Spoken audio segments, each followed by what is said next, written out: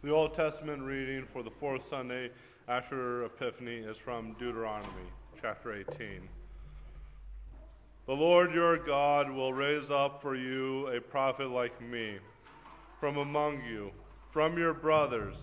It is to him you shall listen, just as you desired of the Lord your God at Horeb on the day of the assembly, when you said, "Let me not hear again the voice of the Lord my God, or see this great fire any more, lest I die."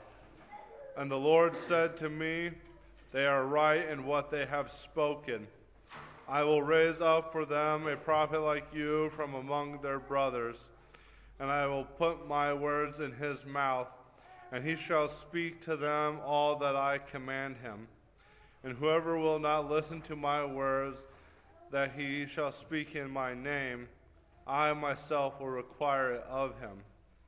But the prophet who presumes to speak a word in my name that I have not commanded him to speak, or who speaks in the name of other gods, that same prophet shall die." This is the word of the Lord. The epistle is from 1 Corinthians chapter 8. Concerning food offered to idols, we know that all of us possess knowledge. This knowledge puffs us up, but love builds us up. If anyone imagines that he knows something, he does not yet know as he ought to know. But if anyone loves God, he is known by God. Therefore, as to the eating of food offered to idols, we know that an idol has no real existence, and that there is no God but one. For although there may be so-called gods in heaven or on earth, as indeed there are many gods and many lords, yet for us there is one God, the Father, from whom all things and for whom we exist, and one Lord Jesus Christ, through whom are all things and through whom we exist. However, not all possess this knowledge, but some, through former association with idols, eat food as really offered to an idol, and their conscience be weak, is defiled. Food will not commend us to God. We are no worse off if we do not eat, and no better off if we do. But take care that this right of yours does not somehow become a stumbling block to the weak. For if anyone sees you who have knowledge eating in an idol's temple, will he not be encouraged, if his conscience is weak, to eat food offered to idols? And so by your knowledge, this weak person is destroyed, the brother for whom Christ died. Thus, sinning against your brothers and wounding their conscience when it is weak, you sin against Christ. Therefore, if food makes my brother stumble, I will never eat meat, lest I make my brother stumble. This is the word of the Lord. Please rise for the gradual and the Holy Gospel.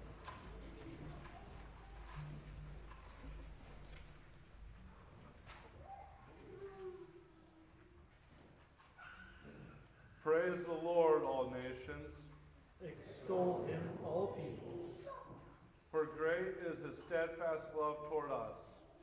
And the faithfulness of the Lord endures forever. Ascribe to the Lord the glory due his name.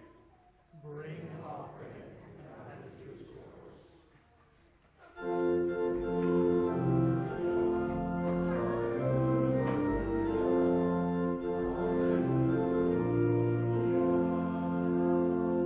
The Holy Gospel according to St. Mark, the first chapter.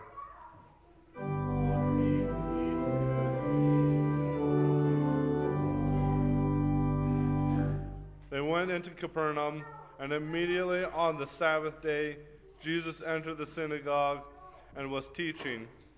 And they were astonished at his teaching, for he taught them as one who had authority, and not as the scribes. And immediately there was in their synagogue a man with an unclean spirit.